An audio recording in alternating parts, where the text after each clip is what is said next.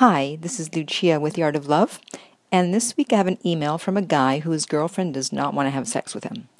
Uh-oh, trouble in paradise. Okay, he says, I've been with my girlfriend almost 7 months, and the first 4 months it was great. Our sex life was amazing. Both said it was the best sex we'd ever had. We'd have sex every night for hours. Damn.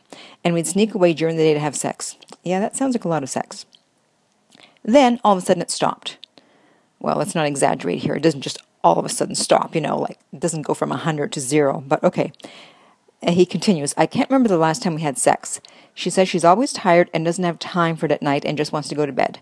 No, she's not cheating. We talk all day. I know her schedule and how long it takes her to get to work and get home. She calls me on her way to work, on her lunch, and on her way home. That's a lot of contact, but okay. So I'm confused. Every other aspect of a relationship is great. It makes me laugh. It's like, well, except for this one small problem, everything's great. You know what? That's not true, because if everything was great, you'd be having sex, but okay. So I knew that something was up because it just doesn't make sense. And I found that if something doesn't make sense, whether in a relationship or in life, in business, anywhere, if something just does not make sense, that means usually there's a piece of information missing. There's something you don't know. There's another piece to the puzzle. So I probed further, and he let me know that she is a single mom of 3, and sex is now the last thing on her mind.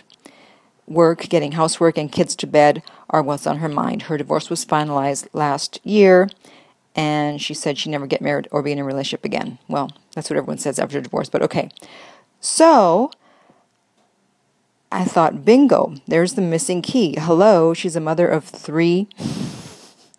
Not 1, not 2, but 3. Yikes.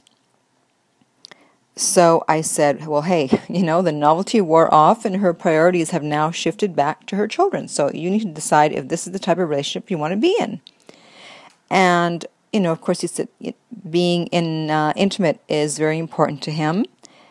And he's confused. And she said she doesn't know what she wants. So then I countered with, this sounds like, well, then I said, and then he said, and then I said. Anyways, there was a lot of email exchanges going on, let me tell you. So I said, listen, if she doesn't know what she wants, what she means is, I don't know what I want, but I do know I don't want you. Because a woman who wants a guy is not going to say, oh, I don't know what I want. Trust me, if a woman wants you, she's not going to say, I don't know what I want. She knows she wants you. And so then he countered, and this is now a debate with, well, this is what she wrote on my timeline. And then she wrote, blah, blah, blah. I don't know what I'd do without you. In my life, you've been my solid rock to lean on for everything. I love everything about you. Blah, blah, blah. And so I said, listen, pal, stop arguing with me. No, I didn't say that. I said, actions speak louder than words. She does want you in her life, but with little to no sex. And notice, she didn't say, I love you. She said, I love everything about you. Hey, there's friends that I love everything about them too. So she's not saying she loves you. She wants you in her life. You've been her rock to lean on, so you're there for support. You've been a great friend, but she doesn't want to have sex. So now you are in the friend zone. Somehow that changed.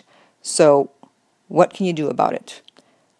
Well, several things. You can say, okay, this is not going to work. This is not for me. I'm not going to be in this type of relationship. And you can be friends, but start dating other people. Or there's always, of course, the therapy route, which, after only 7 months, if you're already going to therapy after 7 months, that does not forecast any great things for a relationship. It's like, wow, we already have to go to therapy after 7 months. So it's really up to him. Either he stays there, puts up with it, and is miserable, or he leaves and finds someone else and remains friends. That's about it. If you can think of a better solution, I'd be happy to hear from you. Thanks for listening. If you have any questions or comments, you can write to me at my website, theartoflove.net. And in the meantime, remember that love inspires, empowers, uplifts, and enlightens.